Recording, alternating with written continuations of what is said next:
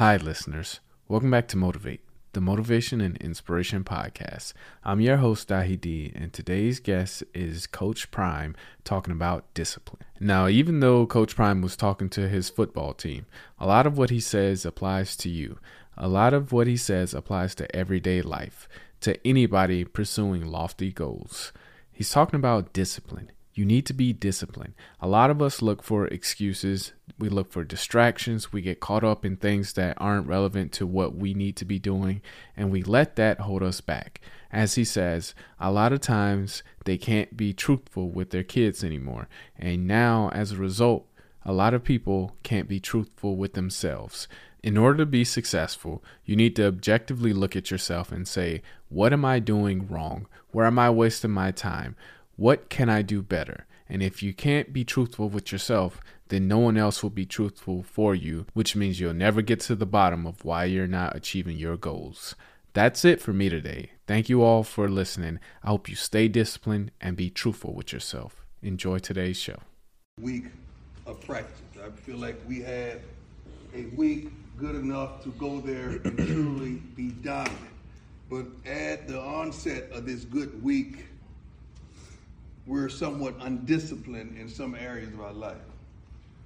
Discipline provokes opportunity. If you're not disciplined, you're not going to get opportunities in that in which you want to get opportunities for. I'm old school. Our coaches shot it straight to us. They didn't pacify us. They didn't sugarcoat us. They just said what it was. In this new generations, we can't truly be like our coaches was because y'all can't handle it.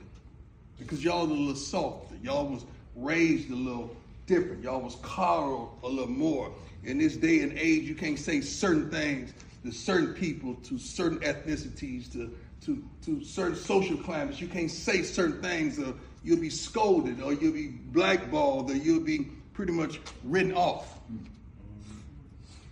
Because once upon a time, a coach would look you in the eye and say, you know darn well you ain't going pro, and you sitting around here ain't doing no schoolwork. The only way you got an opportunity to make it in life is to get an education what could possibly get you a career, not a job. We can't say that. Because if we said that, you're sensitive. Some of you might be in here recording, or you're going to go tell somebody, and now we're going to catch hell in high water for telling you the darn truth. That's what bothers me. It's because some of y'all are in that situation.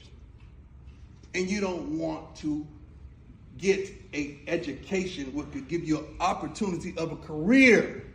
Not a job, but a career.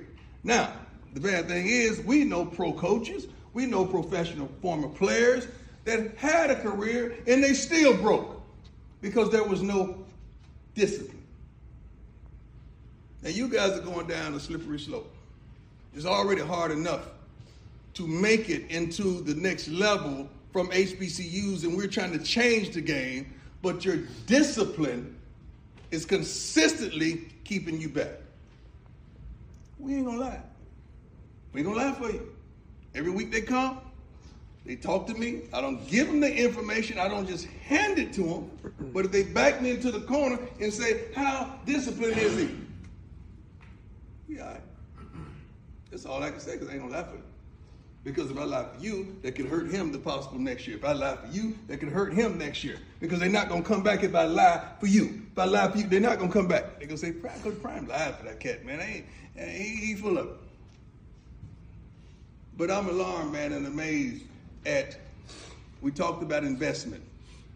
The only commodity that you have is yourself, and you're not investing in yourself to make it to the next level. I get the statistics, or not the statistics, I get the numbers of hours that you're watching film. I could go down there and tell you the number of hours, and you can say, oh, he ain't playing. You can tell when a guy ain't playing. Because you'll see everybody this number, then this guy that number, he ain't playing, or he don't care.